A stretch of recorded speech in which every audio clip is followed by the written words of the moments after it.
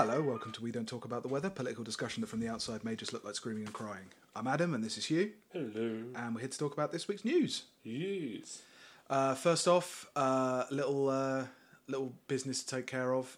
Shout out, pouring one napalm out for my boy John Woodcock, who stepped down from the Labour Party today, became an independent. An independent member. One thing he's not going to be independent from are his massive number of military-industrial complex patrons and mentors. Yep. In fact, he might be the least independent MP in history. Yeah, very much so. I also think I saw just a couple of things that have happened with regards to John Woodcock and his own constituency, Labour Party. Yeah.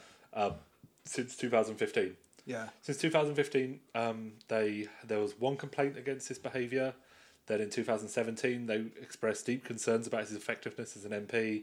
In 2017, 2,500 plus local voters signed a petition to have him removed. In 2018, they made an official complaint to the NEC. In 2018 again, they asked to have him replaced. Then he was suspended for sexual harassment. And then he just happened to leave because anti-Semitism was just too unbearable for him to deal with. Being in Barrow and Furness.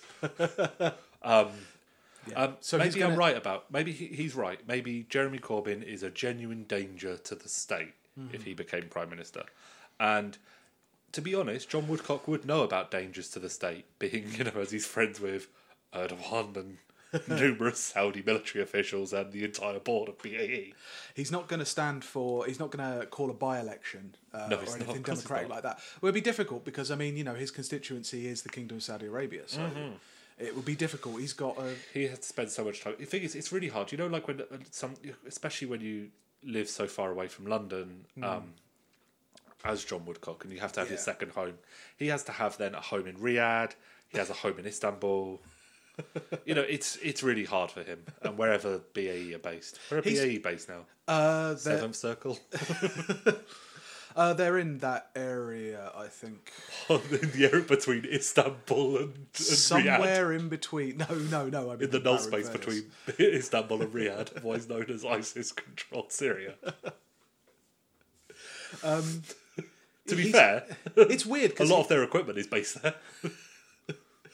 I said no. He has the receipts. God, I hate that man. I hate that man so much. He's been threatening this for so long as well. After the last election, how he wasn't... if he wasn't going to be kicked out of the party after the last election saying, I cannot vote for Jeremy Corbyn. Yeah, I'm going to campaign to be MP, but I could not possibly vote for Jeremy Corbyn as PM. It's like, you are... I know people say this as an insult all the time, but you genuinely don't belong in the party because it seems to make you very upset. You don't seem to actually, want to be in the Labour Party. I'm not sure what he believes in other than money and guns. He's one of those. He is a proper authentocrat MP. He is, the working people. They love patriotism. That happens to funnel money to whichever ally our state says we're allied with. I've seen him hugging children with his nuclear arms. You should have seen him when he delivered his resignation letter. He just lifted up his top. Say goodbye to these, and it's just two ICBMs with flat caps on them. Oh God, he's so terrible. He is really. I saw he did a thing about pylons. He complained about pylons in Barrow and Furness, saying they were going to stop all building of any more big, ugly pylons. But he has no problem with Trident being based. But those pylons. Yeah. If you're near those cables, you might get leukemia. Whereas nuclear missiles. Famously safe.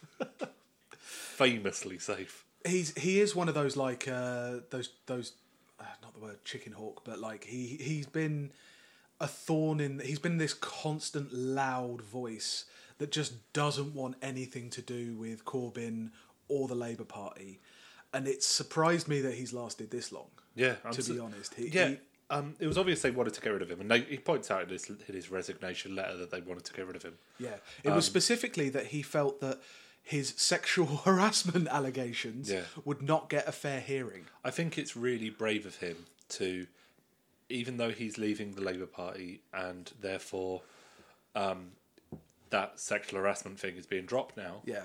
He is going to put it forward. He's going to be investigating it by an investigator of his choosing, which is very brave of him, because Erdogan is a very strict investigator. You can see what he does to people. He'll go to Riyadh to have a fair trial for this poor woman that he's sexually harassed. God, he is terrible, and I'm glad he's gone. I'm disgusted that there isn't going to be a by-election, but of course there isn't going to be a by-election because everyone fucking hates him. He had a majority of like about 200 and something. Yeah, and as you say, like 2,000 members of his local party wanted to get rid of him. Yeah, it's disgusting. It's a joke. Yeah. Yeah. So what else happened? Yeah. That's today's. Margaret Hodge. Yeah, Margaret Hodge shouting at Jeremy Corbyn, calling him a fucking racist and an anti-Semite. Yeah. It first came important thing. In the last couple of years, especially since Jeremy Corbyn's been leader, I've heard... Why do people pronounce it anti-Semite now? Is that just taking an Americanism? Like, I've heard it with people saying Antifa now as well, rather than Antifa. Oh yeah, that's just because it's become a whole new word and a new signifier for things that people hate. And maybe it's just one person who said it, and then because it's the word, people think it's. I'm not wrong. People used to say anti-Semite.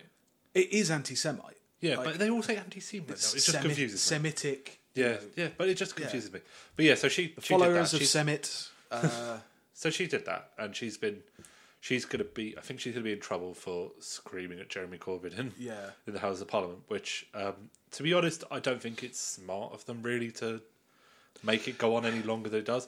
But then you have people like fucking Liz Kendall on Twitter saying about how she stopped the BNP in barking, and it's like by taking their policies.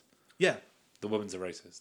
Yeah, she's constantly talked about the white working class and how it needs to be put further up, like council housing lists, and we need to seriously look at the impact of immigration upon public services. Should have got rid of street level white supremacy in the southeast in the 70s, 80s, and 90s. It was not the Labour Party. Yeah. It definitely wasn't the Labour Party. It definitely wasn't. No, in the 70s it definitely and 80s. Wasn't millionaire steel scions of steel families. Yeah, she is, isn't she? She's independently wealthy. It's. I don't know if you can call it independently. Well, wealthy. her family, independently wealthy sounds so. Is. Even that makes it sound like she's done more than she actually did. Inheriting steel money. It's so oldie worldy. It's like the trust in Rochester. Who that really rich family that made all their money from building the original wood bridge across the Medway, and they're still wealthy and have that big house. Yeah, it's a weird one. Margaret Hodge is one of those names I recognise from the New Labour period, but couldn't put a specific face to the name. Do you know what I mean? Like it's like a Heidi Alexander, as someone like that. You notice them and then you look them up and it's like, oh yeah, they're fucking monsters. Yeah. But like. The John Woodcock and the Margaret Hodge things kind of raises a different question about like how party discipline is meted out in the Labour Party and how it's perceived by the media. Yeah. Because do you notice how every time Theresa May deals with Tory rebels, it's like, she's back on top. She's in control. Look what a strong move from Theresa May when, she's such a strong she's shut them down. Yeah. And whenever Jeremy Corbyn has to deal with something like this, agree with the way he deals with it or not, it's more chaos. He's really showing his Venezuelan roots by putting down this. After that vote that 4 Labour MPs voted with the government on, and the press have reported it as the Labour Party are entirely split on this. It's like, no, 4 shit right wing Labour MPs. They are the 4 Labour hard Brexiters, and. They have been hard Brexiters for years. Yeah. Kate Hoey is indistinguishable from a Tory. No, I think that's being mean to Tories. She's indistinguishable from a member of UKIP. Yeah. She was on that boat with Farage. Yeah. Again, it's one of those weird oddities of the parliamentary system that she, as far right as she is, that she is still a member of the Labour Party. It's crazy. Frank Fields, he's always been anti-EU... for vaguely socialist reasons, but kind of the hangover of socialist reasons. Yeah. But yeah, like, if anything, he's way softer on them than any of like the new Labour Party machine would have been. Oh yeah, they would have all been way gone. easier. They would have been gone in a heartbeat. And I don't quite get how people can think he's this hard-handed dictator. No, if anything, he's too soft. Yeah. Like, because the anti-Semitism thing, I think there are anti-Semites in the Labour Party. Definitely. Yeah. I think they're probably over the age of 45. It's like old, cranky left-wingers. Yeah. And he still associates with people that there's a lot of suspicion about, and like abusers and bad members of the Socialist Worker Party, that kind of stuff. And the reason, is because he's soft. He's like, these people were his main friends for like 30, 40 years. Despite what people think about Jeremy Corbyn and how he's portrayed, again, as like a factionalist, a factional kind of maniac. Yeah. He's not. He's a broad church guy. Yeah. He is a big tent guy, but on the left. He never severs a connection with somebody who he's gone to a rally with, gone to a demo with, somebody who he thinks he can bring into a particular issue or situation. I think I probably was more in favour of a kind of broad church, big tent approach until Occupy. I think Occupy properly proved to everyone that kind of approach is really wrong-footed. If you're talking about campaigning, definitely. Well, yeah, because I mean, you talk about politics, like if you like parliamentary politics as well. But no, I agree. On the one hand, you have like a perfectly reasonable crusty punk with his dog on a string, and on the other hand, you have what's his name, Weave. Yeah. And no, that's too broad a church. My broad church is rap and metal. I like metal bands who hire a DJ. I sometimes like doom and hardcore. I'm willing. This is my broad church. This is my broad church approach of just, I am willing to accept all the genres of metal. Most of the genres of metal. Some of it, no. But most of the genres of metal. An agoraphobic nosebleed of all the talents. Yes. Yes. But yeah, it's a bit, It's a weird one because, Margaret Hodge is someone who the Labour Party would have had to deal with at some point. John Woodcock is somebody who they definitely would have had to deal with at some point, because there's no point. Like, he's not even bringing another perspective. Oh, no. He's just angling on behalf of his particular money train. His funders. He's it's very straightforward. On the plus side, with John Woodcock, taking himself out, it means that you can focus on people like Mike Gapes or John Mann. Yeah, John Mann's another one. Who's the guy with the head who looks like a bubble? Ian Austin, that's the one. Don't know who that is. He's the same kind of guy. He said in an interview, "I'm ashamed of the Labour Party after the anti-Semitism ruling." Their ruling was that they're going to adopt the INRA definition of anti-Semitism, which actually, from the other definition of it, does put Palestinian rights activists in a difficult position. Does it? Apparently so. I literally haven't had a chance to read it. No. It's the anti-Semitism stuff is driving me really insane because I just want them to get on with it because. Well, the thing is, they have gotten on with it. They're never going to be allowed. It was this week or a couple of weeks. There's nothing he can do because a lot of it feeds into kind of certain people's support for Israel and all of the things, and it obscures and covers over the actual anti-Semitism within the Labour Party. You can't prize those two things apart. It seems, and you can't. It's the thing that drives me. It's like all the polls and all the investigations. Even there's so much more anti-Semitism, racism on the right. Yeah, and I don't want. It's not whataboutery. It's not. I think that realistically, the left needs to be better because we are better. We do technically have the moral high ground, so we need to stay as morally pure as possible. So we should root out every abuser and anti-Semite, every racist and homophobe.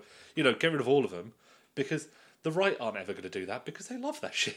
They love a bit of racism. Keeping particular kinds of othering and racism in the right has always been a tactic because that's the kind of world they see. Yeah, exactly. They see a hierarchical world, like left-wingers see an egalitarian world, one where that stuff doesn't matter and is taken into consideration as regards like policy and how you treat people and things like that. But yeah, it seems never ending. It just seems like something that will be brought up every single time as a way to clobber Jeremy Corbyn. You know. Right. Anyway, what next? Well, so this week, yes. I mean, normal president comes to normal country. Personally, I love President Normal. He's so good. To be honest, he is obnoxious. He's fucking horrible. He's so much more entertaining. Like, it's horrible, and I really wish he didn't exist. Yeah. And I really wish he didn't have any of this power.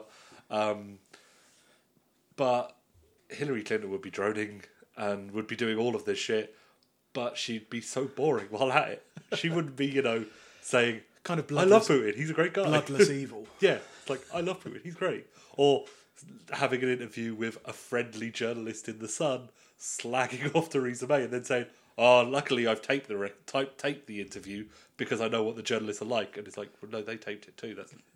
That's how journalism... Oh, you fucking terrible. I mean, he started off by... He was coming hot off a NATO meeting where he slagged off Angela Merkel for... He said... He was like... where have I got... It was about the gas line to Russia. It's like, you get all your gas from Russia, therefore you're in Putin's pocket. There we go. He gave an interview in Scotland about it. He said, I think the European Union is a foe. What they do to us in trade. Now, you wouldn't think of the European Union, but they're a foe. Russia is a foe in certain respects. China is a foe economically, certainly. They're a foe, but that doesn't mean they're bad. It doesn't mean anything. Look, EU is very difficult. I want to tell you, maybe the thing that's most difficult. Don't forget, both of my parents were born in EU sectors. I mean, my mother was Scotland. My father was Germany. And, I love those countries. But in a trade sense, they have really taken advantage of us, and many of those countries are in NATO, and they weren't paying their bills. And, I, as an example, have a big problem with Germany because Germany made a pipeline deal with Russia where they're going to be paying Russia billions and billions of dollars a year for energy. And I say that's not good. That's not fair. You're supposed to be fighting for someone, and then that someone gives you billions of dollars to the one that you're guarding against. I think it's ridiculous, so I let that be known this time. It's a weird kind of... What the thing is, he's too stupid...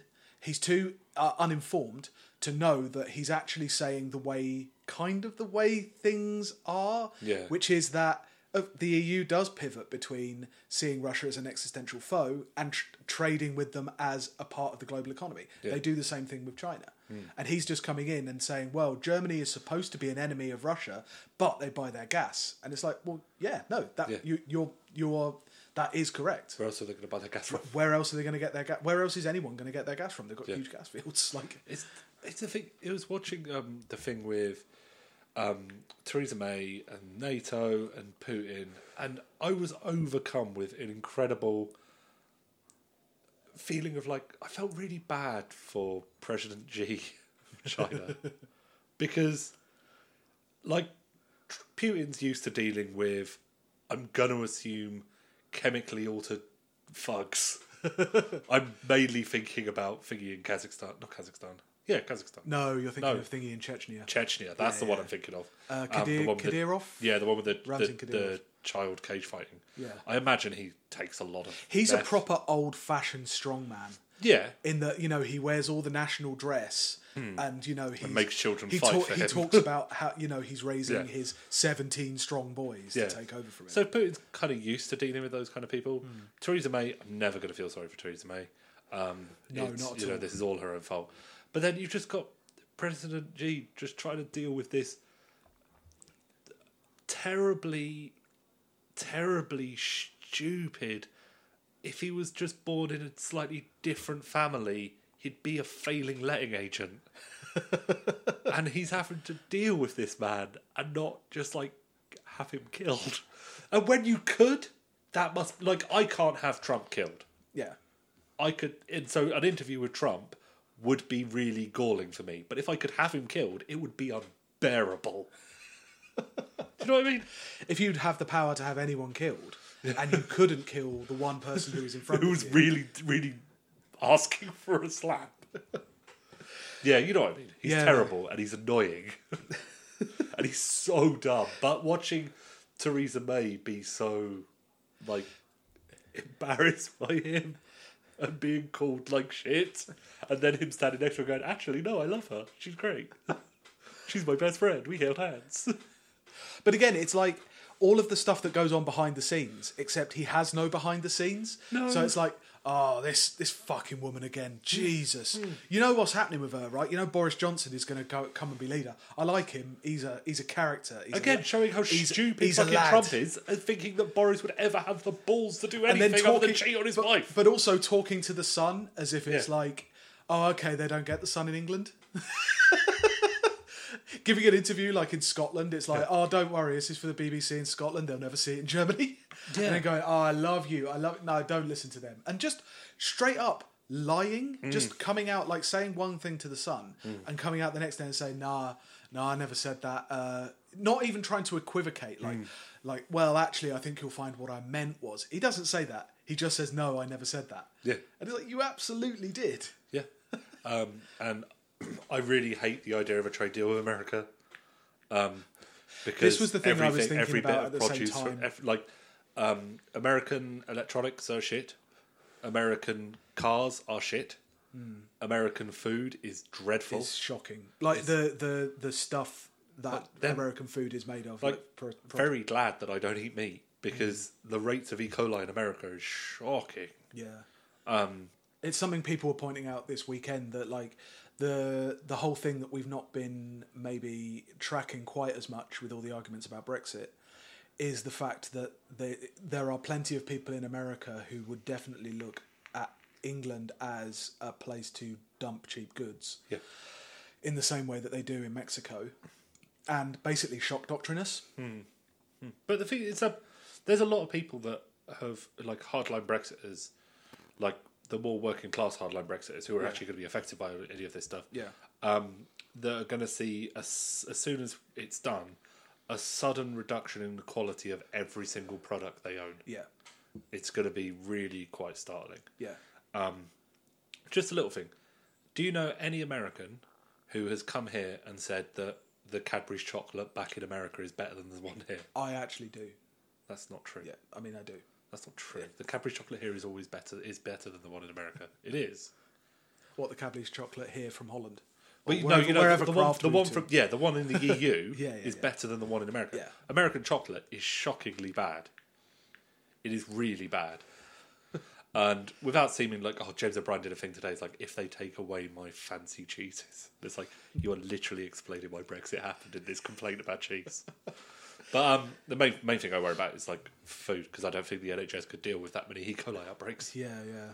Seeing as it can't deal with the C. diff outbreaks. And of course, looking at the NHS as well, after it, I mean, obviously it's not exactly protected by the EU and its various competition laws, but being opened up in potentially a new free trade deal with America, which would be the last bastion, because that's what they're holding out for. Like, they talk about the Commonwealth, they talk about, like, there's a new Japanese trade deal that they've just done, and you talk about all that and losing all that, but opening up one for America to essentially dump goods on the UK is not a good thing. No, not at all. Yeah. He met the Queen. He did meet the Queen, and did you see the long thread about how the Queen owned him by wearing a very expensive snowflake brooch? Yeah, that the Obamas... made of sapphires and diamonds, stolen from all of the world's nations. That Obama gave him. What was it? Gave her, sorry. What was it? Oh, I assumed it was. Yeah. I assumed it was one of those heirlooms of the royal family that was, you know, a bit mine from India, a bit mine from Africa. I thought it was one of those ones. You know, like, I'm starting to seriously question how anti-Trump the Queen is, to be honest. How, you know, she tweets all the time, #the resistance. And I'm starting to seriously doubt the left-wing credentials of the scion of the house. I'm starting to doubt that she has any notion of what it is to rebel against entrenched power and wealth. It's just an inkling, you know. She performed very well. In fact, like, I think Trump kind of owned her. You know, they've all been doing that they've been doing that gif of Trump walking in front of the Queen. Yeah. And it's like, it's because he walks exactly the same way as she does. Yeah. Because like he's the most important person. Like they're the most important person. Yeah. I mean, his is slightly more affected, whereas hers is like built down. She like, can't built walk any other way. It's down to the bone. Yeah. That sense of power and hierarchy and all that stuff. But I don't know what people were expecting from a state visit. There were a lot of people going... Well, it wasn't supposed to be a state visit, was it? But it was. They did it all essentially in secret. Because we have literally no power over whether it's a state visit or not. It's a civil service thing. It's a government thing. Yeah. Like, either he gets a state visit or he doesn't. And when he did, he was getting everything. Yeah. Like, there was no... We didn't get the carriage. A weird kind of like a lot of liberal middle class people were kind of saying, "Oh, I wouldn't serve him the good claret." You know, that kind of stuff, like mini microaggression. Do you see Nicholas undermining your enemy at a dinner party, but undermining the Trump? Do you see? It's like, you know, that's not how the real world works. Nicholas Soames was upset by that picture of Trump sitting in his grandfather's chair. Yeah, that chair has seen some things, but one thing it has never seen is a fat genocidal oaf trying not to look fat. You see the picture of him, the way he's sitting. Yeah. It looks like he's trying to like look as long as possible. I think the thing is, I don't like to criticize people really on their appearance, but the amount of effort Trump goes into looking like he's tall, skinny, and has hair is quite comical. But yeah, that chair has definitely never had a fat, racist, genocidal man trying to hide farts. Literally the only difference between the two is that he wasn't smoking and he wasn't drinking in it, because he doesn't smoke or drink. Doesn't he? No, Trump has never... He doesn't drink at all, apparently. And he's never smoked. Well, never smoked tobacco. I'm pretty sure he was, like, on the nose powder quite a lot. Bound to. Like, that kind of stuff. But as far as I'm aware, I'm not sure if it's put about as part of his, like, Hitler was a vegetarian myth-making. Yeah. But apparently, he doesn't drink. It's because he read, like, some Mishima when he was younger, and he's like, I'm going to be like Mishima. In many ways, he is like Mishima. Yep. But, yeah, so... He went to that Blenheim Palace, and he went. Oh God, he did do that thing when he was. I was quite glad he didn't mention Wales, probably because he doesn't know about Wales. But when he was saying, like, I've got loads of friends here. I've got loads of friends. The people here love me. I own lots of property in Ireland and Scotland, and they all love me. Because you know what people like in Ireland and Scotland? People who own holiday homes. Absentee landlords. Yes, they love the Irish, particularly, very, very proud of the number of absentee landlords they've had throughout history. They have monuments to him. They have a march. They have a lot of marches. Speaking of marches, that was the big march on Friday, the anti-Trump march. Yeah, it wasn't really a march, was it? It was definitely a march. A short one from Portland Place. Too. It wasn't a very long march, but there were a lot of people there. Yeah, it did look like a lot. I was at work on Friday, and I probably would have gone if I hadn't been at work. I was in hospital because I had a spider bite. You were being assaulted by the forces of nature. I had. Nature had turned on you after so long. I thought me in the forest were good. Yeah. I thought me in the forest were good. I make regular sacrifices to Sununos. Yeah. I do all the right things, and still a spider was sent to me. Masturbated into a tree root. I do all the good stuff. All the stuff. All the stuff. But yeah, so I was in... You know how it is. It hasn't had any rain for a few weeks, and it's surly, and it sent its minions to cripple you. On the day... And I actually heard from somebody... I work near where the march was going down, and I actually heard from a lot of people that if you'd been there, Trump was going to resign. Yeah. They just needed one more white guy. It just needed one more angry white guy. But it seemed quite big. It took over all of Regent Street. It was marching for a good 10-15 minutes. There were a lot of kind of the same kind of signs as you've seen a lot of Trump protests. There's a huge I saw someone with a sign that said, like, what would Churchill have fought? Stuff like that. A lot of mixtures. There were a lot the of English don't know their history, do they? No, they don't know anything about anyone from even a generation ago. No, They have heroes that are set up to them by numerous BBC documentaries. Yeah. I love that that's now unquestioned. Like the English gammon cannon. Yeah. All that Churchill did was he punched Hitler. Yep. Smoked. Yeah. And was vicious to women in parties, making him the greatest Englishman ever. Yeah. And they're quite happy with that. Yeah, they're absolutely fine. Yeah. As long as he maintains that role and we don't talk about India, Ireland, Wales, the north of England. I think parts of the south of England. Yeah. Anywhere that caught his eye and fancy. Singapore, Gallipoli. Yeah. Anywhere else? There must be. South Africa. I bet he was fucking horrible. He fought in the Boer War. Well, I say fought. He went there as a journalist in the Boer War, which was where he got his. He really loved that. He was a man of action when he was younger, and he was one of those people who, notepad in one hand, revolver in the other. That kind of guy. Chasing around Dutch farmers. Yeah, essentially. But there's something like. I'm not going to shit on the anti-Trump protest. I think that anything that gets people out in the streets in service of a cause, no matter how poorly defined, even if it's just as a show of resistance, that's fine. I'm totally okay with that. Because Trump was nowhere near it, I think it was as good as it could have been. It was if he had stayed in Scotland. If he had not come into London at all, if he'd not, he didn't come into London. He didn't. Oh, I suppose he went to Chequers. He went to Blenheim Palace. No, you're right. Yeah. Because I suppose the closest he came was the airport. Went to Windsor. Yeah, he went to Stansted. Stansted, yeah. And all of his people drove down Forest Road. They shut down Forest Road for a while. Fucking assholes. But there's definitely things about the dynamics of the protest that you could not criticise, but it's a weird moment in this particular culture war because you've got kind of the sides line up. So like on the pro-Trump side, you've got like the far right and the alt-right lining up essentially with the kind of passive acceptance of the state. Yeah. Because the state invited him, they felt they had to, they couldn't really not. But you've got those guys on that side. You've got kind of lefties being a bit like apathetic about the whole thing because again, I imagine most lefties in all good faith thought it was kind of pointless and that kind of thing.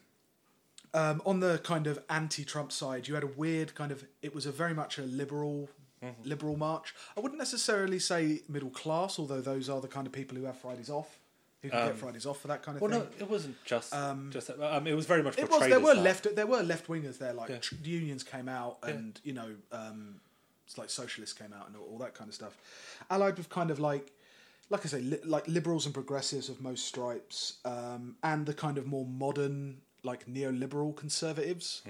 Whether I don't know that they were on the march, but most of those signs could easily have been held by like a conservative and who was opposed to Trump. Nick Clegg was there because of how dare they besmirch the good name of the World Trade Organization? Oh God! How dare you, good sir? It was how dare you imply that NATO is bad? A horrible tweet just before he's like, right, and you can hear him rolling up his sleeves in a Blairite style, rolling up his sleeves and saying, "You may talk about."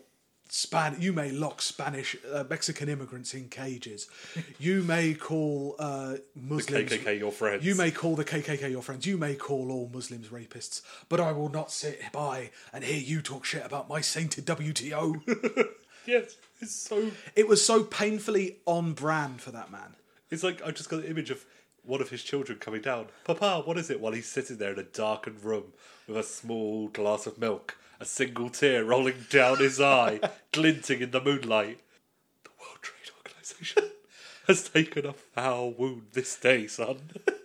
That Civil War painting of, Father, what did you do when Trump besmirched supranational organizations devoted to global capitalism? And he's just like shaking his head and holding his chin. Nick Clegg was there, so... kind of and it was a weird kind of protest because there's so many different routes that people have taken. I think I was thinking about how the protest was kind of a distillation of the global response to Trump. Like nobody can seem to pin a proper line of attack. I mean, now, the American political system, like most Western political systems, certainly the British one, is closed off from outside interference. So if you're not a senator, if you're not an MP, you've got fuck all influence on stuff, really. You vote every 4 or 5 years, and that's it, really. Yeah. And what's interesting is working out how a liberal discourse, like liberal hegemony at large, what handles it tries to grab in order to attack Trump and make either life as difficult as possible for him, or to actively get him out of office outside of a normal political cycle. Yeah.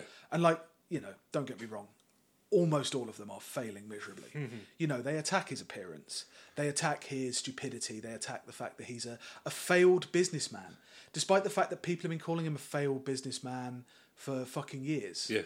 And he doesn't believe he's a failure because he's still, wealthy. It's kind of depressing that, there's a part of me growing up playing a lot of cyberpunk games that you kind of hope, not hope. You always have this idea of, the deep state and, the New World Order and all this kind of stuff. And it's kind of sad, finding out that Father Christmas definitely doesn't exist. The deep state definitely doesn't exist. Or if it does, it's shockingly incompetent because he still isn't dead. Well, no, I think the deep state does exist, but it exists in a different... It's not like a thing that can get anything done other than general kind of pushing in a certain direction. In this country, you have a kind of a general push towards to the right and to globalized capitalism. Yeah. That kind of thing. But it's not like they go out of their way killing people to make sure it happens. They just sort of funnel money towards Boris Johnson every so often and give him his job at the Telegraph back. You know what I mean? I know what you mean. If you compare, you can compare saying I want 12 men in shadow sitting around a table, smoking cigars and showing pictures of the JFK assassination from an angle you've never seen. Yeah, I got really upset because I listened to LBC all the time, despite the fact that they had Steve Bannon on, and that was fucking horrifying. Yeah, because every so often you get a great phone call, and this week I had a great one of a bloke defending Donald Trump, saying, and he started it off perfectly with, "See, it's common knowledge that since the assassination of Kennedy, America has been controlled by the deep state." Since? Yeah. And Sheila Fogarty said, "Is it common knowledge?" And he went, "It is in my circles." In my circles. And I love that shit. The meetings I attend. And I love that shit. I do love it. When you say the deep state, I think obviously it can definitely get into that mode of conspiracy thinking. I don't think it has to be conspiratorial to think about the deep state. No. There is a huge military-industrial complex, not even allied, but kind of that move towards roughly the same goals. There's 1,000 fucking intelligence agencies, each with people in them who think that they're in charge, but they're not, and they butt heads against each other, and they put their own schemes into effect like any other organisation. That's the difference between when Alex Jones says deep state and when Alex Jones's favourite pupil says deep state. I don't think you can deny that it exists. Going like an old king to the court of... Oh shit, the court of Charlemagne. But it's just Alex Jones doing lines of crystal meth. Talking about how he never sucked a ding dong. Also, the idea that on the right, they think the deep state is something that needs to be stopped because it's all on Hillary's side. I've got to say, they're not. And on the liberal side, it's why won't they assassinate Trump? And it's well, if you look at them as just an organisation dedicated to the things that organisations are dedicated to, why would they? He's going to continue funding them over and above what they need. He's going to continue to allow the NSA and stuff to do things in other countries that in whatever way he wants to. He's going to continue to give the FBI, the ability to undermine left-wing groups, environmental groups, and stuff like that. It's the same in this country. You are surprised sometimes by how underhand they are, because you think, oh God, that's so cliche. You wouldn't imagine coppers infiltrating a union group or an environmental group in this day and age, and yet there's always stories that coming out about it. Yeah. Anyway, that's another issue. There did seem to be people taking him slightly more seriously, which I suppose I like better. Like there are people, you know, with saying, you know, how dare you like protesting against putting immigrant children, separating them from their families, putting them in cages, talking about how like he's a nuclear madman, like that kind of stuff. And you know, I like it. I suppose of that like anti-Trump milieu, I prefer it when they go serious with it. Not when they try to satire him out of existence. No. When they try and microaggression him. Yeah. That's what really, I suppose, annoyed me about most of the stuff with Trump. It was like so much fucking fawning over the Queen as this repository of dignity and national pride against this. Like, there's a certain kind of anti-Americanism that really fucking rubs me up the wrong way. Like, that British superiority. That they're our wayward child. Well, yeah, that like... they're Rome and we're Greece, or you know that kind of bullshit, which only leads to a certain kind of reactionary nationalism about your Englishness. Yeah, you know, definitely. And like the way as well that the notion of rebellion and the notion of resistance has kind of been commodified, because like it's not like it's like everyone's absorbed Star Wars and now they're all in Star Wars, or they're in the fucking hated Harry Potter metaphor all the time. Please read a different book. Please stop. Please read a different book. Please read a different book and watch a different film. The thing that was really good about the Trump protest is just how much it makes the likes of Piers Morgan get really angry. And I really like having people that angry. It's really entertaining. You watch a lot more Good Morning Britain and therefore Piers Morgan than I do. I watch an awful lot of Piers. What's his deal? What, Piers Morgan? I've been thinking about doing, like, we should do an episode about him. Wholly about him, because he is a mystifying figure to me. He seems like he's the most successful contrarian, but he doesn't seem to realise that he's being a contrarian. Or maybe he does and is playing a deep game of, actually, he's completely cynical and amoral and it's definitely one of those, he's either the smartest man alive or possibly the dumbest man in existence. He is unbearable. The only reason that Good Morning Britain is watchable is because of people like Susanna Reid being pissed off at him, and things like that. Although, did you see what Susanna Reid tweeted when people were mad about doing the interview? Oh, she probably said what, interviewing Steve Bannon or Trump? No, interviewing Trump. Which one of the fascists that he interviewed were people annoyed with? To all journos furious about the Piers Morgan interview with Trump, you can pat yourselves on the back for the brilliant interview you didn't do with the president. Well, Piers Morgan didn't do an interview with the president. He didn't do an interview. He did a puff piece. Yeah, exactly. He did literally an entertainment. And if there's anything you know about Donald Trump, is that he's willing to let anyone do that. Yeah, as long as they appear to be on his side. Yeah. He literally selected him. It's not like Emily Maitlis as well responded to it. It's like she said, agreed, 90% of the hard work is landing the interview in the first place. It's crazy not to recognise that and credit him. He used to work for him. And it's like, by that metric, like, everybody who works for him, everybody who's gone to a Trump rally has done an interview with Trump. Yes. You know, it's like, he didn't put any work into it. He selected him because he's literally the most famous pro-Trump person that you could get to do it. And he clearly fucking despises him as a person. Like, is physically uncomfortable around him. I mean, Trump is physically uncomfortable with Piers Morgan. Everyone is. Yeah. Everyone is. Everyone is utterly... No, I've after watching a lot of Good Morning Britain, there is literally no one that looks comfortable to be in the same room as Piers Morgan. And I mean, we've been making these jokes, not even we as a culture, have been making these jokes and these hyperbolic kind of statements about Piers Morgan for fucking decades. Have I got news for you? Years and years ago with the Piers Moron stuff. Yeah. And Private Eye have been doing that since the early 90s. Yeah. Nothing can kill him. It's crazy. We'll do an episode at another time. We should do another episode because it's just the bafflingness of when him. When I was thinking about what did Trump do? He went on a Piers Morgan interview. I was like, oh my god, who is he? I need to know. I need to know where he fits, because someone like Nick Cohen, for instance, right, another person who I fucking despise. I have followed his career for years, and it is a logical, if stupid, trajectory. But Piers Morgan, I have no clue about. You know? No, it's crazy. Utterly baffling. Yeah. But then Trump went to Scotland and he played some golf. Yeah. I did see even with all of his security, a Greenpeace guy managed to paraglide like almost on him, which is kind of funny. And then he went off to Russia. He went off to the place to meet Putin. He's gone to Helsinki. That was it. That's where he went to meet Putin. He's gone to meet Putin, and then he fucked that up. And said, what did he say? Because there's so much noise around him meeting Putin. He said that. He said that Putin said that Putin said that they didn't interfere in the election, and then Trump said, "I don't see why they would." Yeah. And then he got told off in private, and then today said, "Actually, I meant to say wouldn't."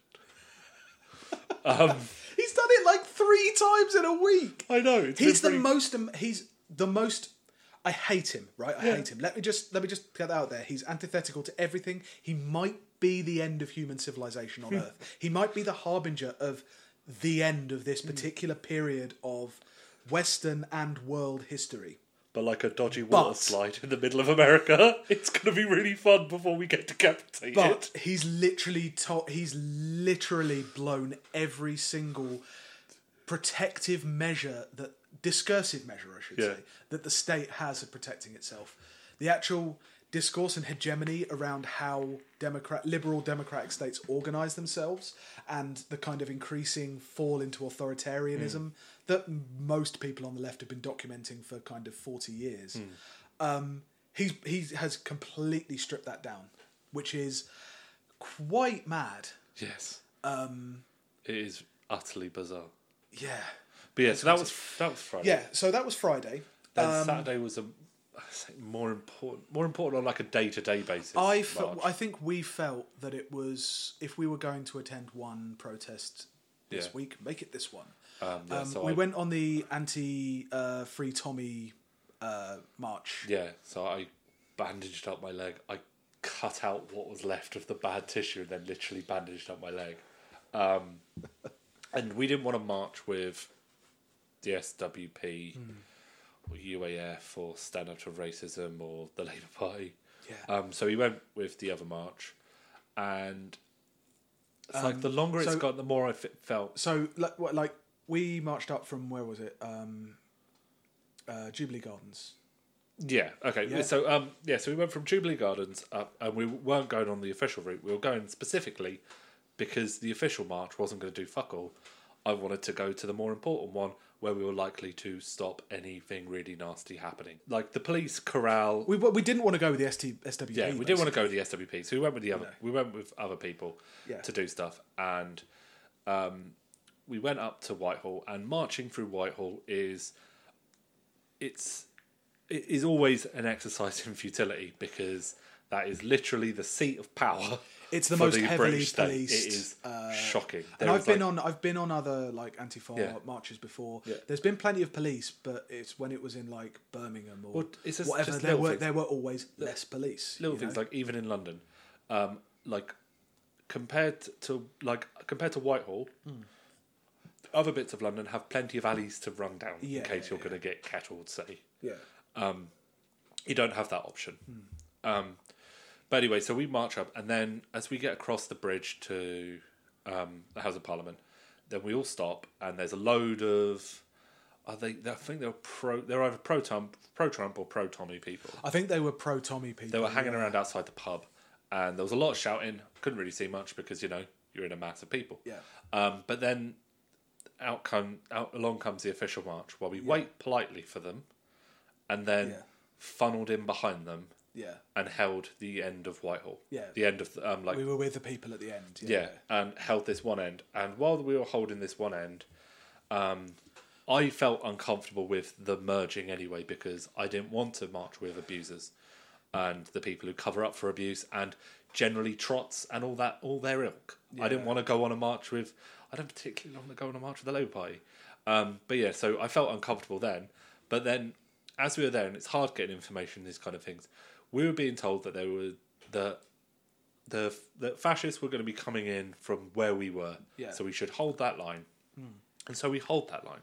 We held that line for a couple of hours, and as if anyone's been on those marches, they are boring as fuck. You're standing around. And it's so sunny. Yeah. It was so sunny. It was like 28, 30 degrees, and sun. It's all white stone. Yeah. No shade. It's, it's hard. So you're doing that, and we're doing that. And then this van comes down. The lorry. Big articulated lorry. Before this lorry comes down, though, there's like getting the odd report on the phone of like the fascists are all in Trafalgar Square, which is at the other end of the road we're on. And it's like, okay, but we've been told to stay here. Okay, we'll stay here. So this lorry comes down. We're wondering what the lorry's about. Then we see all the Stand Up to Racism, UAF, Labour banners all turn round and start coming back towards us. And they filter through and they come through to the front. And then the side of the van comes down and there's David Lammy and some Unite people who then proceed to give a bunch of fucking speeches about how good they are, which rubbed me the wrong way. And then we left. Yeah. It felt wrong and gross. It was weird. The dynamics of these things always work as far as like... Is that fair? The biggest... approximation? I think it's a fair approximation. I mean, there was definitely a weird kind of feeling... I just wanted to see a Proud Boy. Yeah. I didn't get to see a Proud Boy. I saw some roasting gammon. I might have seen a football lad. You saw the usual like... Look, you were all in the BNP. You were all in the EDL. Yeah, I've seen those fascists before. I've seen them so many times. You've got a polo shirt. You've got a polo shirt if you've got a shirt on at all. Yeah, exactly. Like those guys. I wanted to see a man in a Kekistan flag. They were always like police. Always like try and keep the two marches separate if they're going to go on. That's just what happens. But there was something about you saw the lorry kind of pull up in front, and then it was like a load of Unite speakers and. The other march, the UAF like official march, it was a larger march, all kind of substantially all funneled around the front of us, like you said, and took their places in the front, presumably so that any banners that they had could be in the front, as opposed to like the bunch of anarchists and people we were with. And like I get it, Popular Front and all that. But I wasn't keen. I would have liked to take down some of those SWP posters, but it would have been a fucking futile gesture because somebody owns fucking stock in a print company in the SWP. Yeah, they have so much shit. It's I saw them at Oxford Circus on the Trump protest as well. They had 4 huge tents around Oxford Circus, piles of papers. I know they always do. I felt more because like it was. Me and you and a friend of ours, and I haven't been with any of these people before. I've on my own, like torn down SWP posters and written Google Comrade Delta on petitions. You should Google Comrade Delta, by the way. And I've been shouted at, and I've just gone, fuck off. I felt way more awkward about doing it there because I had no idea if people would turn on us. To be honest. I don't know. Some of the thing is there was a very specific difference between you can always I recognise a couple of the old trots. I recognise a couple of people that I've like seen photos of and read about and seen before at these things, and they're not very nice people. Yeah, and I didn't know how many people would back me up, and I was so hot, so hot. It felt really galling to be melted that much for David Lammy to give a speech. Really, and Unite, who turfy. Yeah, there were a few people shouting. I didn't know who any of the Unite speakers were. I didn't know at all. But there were a couple of people shouting like turf at some of the people, which is obviously not what I go to demos for. I don't go to demos for that. I don't carry a bag full of extra water and food in case I'm going to get kettled to make it easier for David Lammy to get the photo op he wanted to get. Yeah, that wouldn't have been why I would have gone. I wouldn't have bothered going, to be honest. Yeah. I wanted to go there because last time they were massively outnumbered by fascists and there were not enough people standing up against them. Yeah. And that's why I went there. Yeah, sure. Yeah. I always think it's like I try and do it when we can. And it's like it's always good. I always feel good after I've been to like a demo or something like that because it's like it's not often I'm around a lot of people who kind of are on the left and it's nice to be around things like that. I'm not a very 90%. I'm not in a party. I'm not in an org of any kind. I've always felt very separate from that. Like partially because when I was like during my 20s, I was traveling around towns a lot and working, and just never in one place really long enough to know people and have friends in those areas. But it's always really nice to kind of, like I say, be around people who think the same. You know, solidarity and strength in numbers and all that kind of thing. But like, I think it's weird in particularly in Whitehall, and they're starting to get more organised now because they have a nominal cause in this like Tommy Robinson thing. Which, to be honest, until someone's given me a proper reason why he's taking pictures of all those girls, the man's a paedophile. Yeah. And like I say, like with the Trump protest, it's always good to get out and like feel politics outside of looking at MPs, listening to MPs, reading newspapers. Yeah, it's always very, very nice to do that. But it's really difficult to kind of work out where we are in this moment because it is a very dangerous moment for fascism kind of on the rise again. We're not really sure how the alt-right, I mean, obviously the alt-right and the like traditional, if you like, far-right have melded in a lot of cases. I mean, you have Raheem Kassam speaking at this thing. You had Gerard Batten speaking at this Free Tommy. How dare you imply that Gerald Batten has links with Tommy Robinson? Yeah, that was something, wasn't it? Yeah, that was on he was like, a Newsnight story about he was how kicking links, off. Yeah, it's like, how dare you besmirch his good name? We'll do an episode about I think we should do the state of the alt-right in this country. Yeah, heavily basically, all of it comes down to, it doesn't come down to being feeling like I was manipulated and used. All it came down to is I needed a photo of a Proud Boy for my sticker book. I needed a picture of somebody, some fat dude, dressed up as Leonidas. Yeah. 300. Yeah. Carrying a full shield. I just wanted that. Or a Viking, maybe. Maybe a Viking. That would have been good as well. I think we should going to these marches, but... No. But I'm going to be a bit more wary. To be honest, there were a lot of fucking people who had no idea about the fucking picture etiquette. Yeah. That's a thing. So on to our final thing. Yeah, so our final story of the week. Labour Facebook fraud. Yeah, it's a weird one. Right, so the story is Tom Baldwin, who was Ed Miliband's former Director of Communications, has got a new book out called Control, Alt, Delete, How Politics and the Media Crashed Our Democracy. I hate it already. I read a short extract. You are almost certainly right. Good. In this book, he alleges that Labour HQ spent £5,000 of party cash during the general election last June to convince Corbyn and his particular media circle that ads were being displayed to a large section of the population. So the inner circle wanted to spend a lot of money on voter registration, getting non-voters out to increase their vote. Because the kind of person that's most likely to vote for Jeremy Corbyn is the kind of person that hasn't voted for a while or has never voted before. Various people who aren't named are alleged to have spent £5,000, paid Facebook to put it up, micro-target this very small lot of people around the Corbyn communications team to convince them that these ads were being shown to a wide audience, whereas actually they were not. Like a high-tech version of when the GLC used to put the unemployment numbers in front of Margaret Thatcher's offices. Yeah.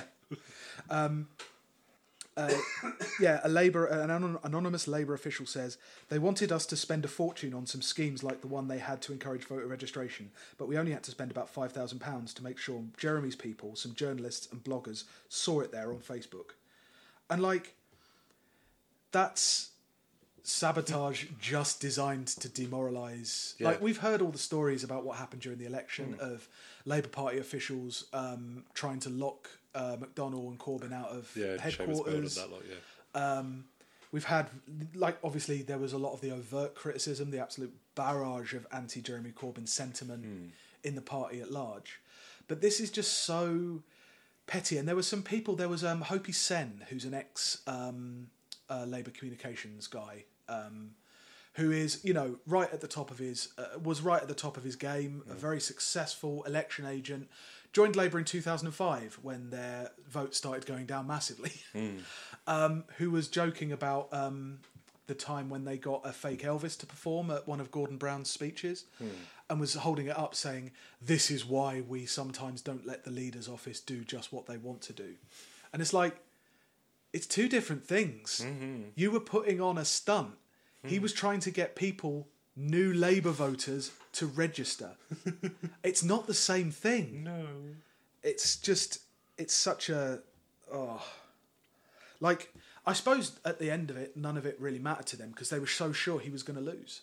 They were so sure that if it came out, it would be them being smart to try and limit the damage. Yeah. That was their rationale like for the it. The idea of, like, limit the damage how? Like, did they think that you'd have, like, Mondeo man swing voter see a thing like, oh, look, Jeremy Corbyn's trying to get my kid to vote. Well, I'm definitely voting Tory now. Do you know what I mean? Like, what was their logic other than just, we're going to just hamstring I imagine there's a like a financial thing. They thought they were spending money on the wrong things, so they were enforcing their own particular priorities. But also, I imagine, like, they've become so... weirdly enough, they've become like the left was for so many years. They've become so sure of themselves, so sure that they have the direct line to what the real people want, that they have the silent majority. Like, Trots have been saying that for years, that, it's one more push and then the working class will support us if only we sell a few more papers. Yeah. And it's that logic transposed onto the Labour right. They were so sure that they knew exactly what they wanted. They just didn't want to be embarrassed. I imagine part of it was not wanting to be embarrassed in front of the other election the other election agents. Yeah. You know? Yeah. Oh, we can't go and drink with the Tory election agents and have a bit of banter while we look so stupid by trying asking to win an people election. vote. Yeah. Fucking hell. They're just... How would I hold my head up high if we elect a socialist?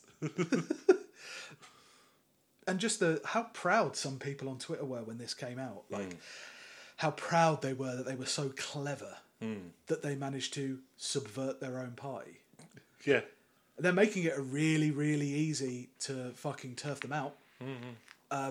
Obviously, there's been quite a few people in the Labour Party kind of upper management. But surely it's justification for kicking them out, because it's... Well, a lot of them have resigned anyway. Yeah, it's misappropriation of money, surely, that kind of shit. Yeah, I don't know what, like, bylaws or whatever, but no as we said with John Woodcock and Margaret Hodge, no organisation can operate like that. No. It can't possibly do that, you know? They're making it really fucking easy as well to persuade people that the Labour Party needs an entire rethink about the way it organises itself, and that it needs to be based on democracy and a mass movement. There was always the danger, I think we spoke about it last week or a couple of weeks ago, about how the risk is, with a general election being called sooner rather than later, is that Labour will not have done enough to distance itself from that kind of politics, from those kind of people, from that kind of machine and organisation. And it's, as an organisation, it follows the rules of organisations. It wants to perpetuate itself. They're not going to abolish themselves. No. You know? It's not just a matter of manoeuvring the good people into the existing machinery. The machinery itself is built largely by Tony Blair and New Labour in order to ensure a kind of distant electoral winning machine. Yeah. Increasingly that, of course, can't win elections. No, not at all. You know? And, like, there was more talk this week about... they were always the people who would do things like, you know, talk about severing the link with the unions. Because ultimately, their goal, and the goal of the Labour Party, if it's just a parliamentary machine, it makes sense for them historically to try and sever the link with the unions because they want to turn it into the new Liberal Party because that's the respectable party for that class. That's what that organisation leads to, the rebirth of the Victorian Liberal Party. Yeah. You know? Yeah. And yeah, they're making it really fucking all of them, like all of those kind of MPs and party workers are making it really fucking easy to see the justification for, like I say, passing, you know, one man, one vote. Yeah. And letting mandatory reselection and letting CLPs deselect their MPs. Yeah. at least, and choose how the advertising, how the like leaflets and shit like that are done. It looked like the ones around here were terrible. They were like there's the Wolf and Forest ones. They didn't mention the manifesto at all. Yeah, they were embarrassed by it. Yeah, which is crazy. Yeah, and the thing is, I know people in the Walthamstow Labour Party, and in to be fair, the people that I were definitely not embarrassed by it.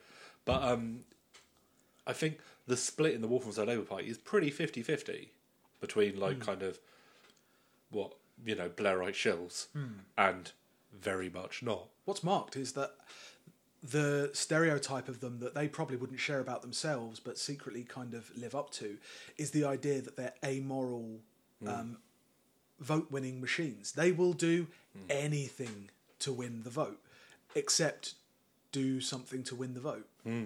Yeah, it speaks to an ideology behind just mechanical, like managerial politics. It's like there's honour in winning the vote by taking a policy from the BNP.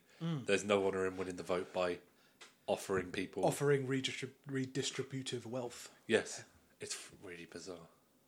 Okay, so that's us for this week. That's episode 61. As usual, you can subscribe to us on iTunes. You can follow us at WDT_podcast. You can follow me at BM Bergamo, and you can follow Hugh at Tanner Smashing. Cool. And we'll see you next week, probably. Thanks. Bye.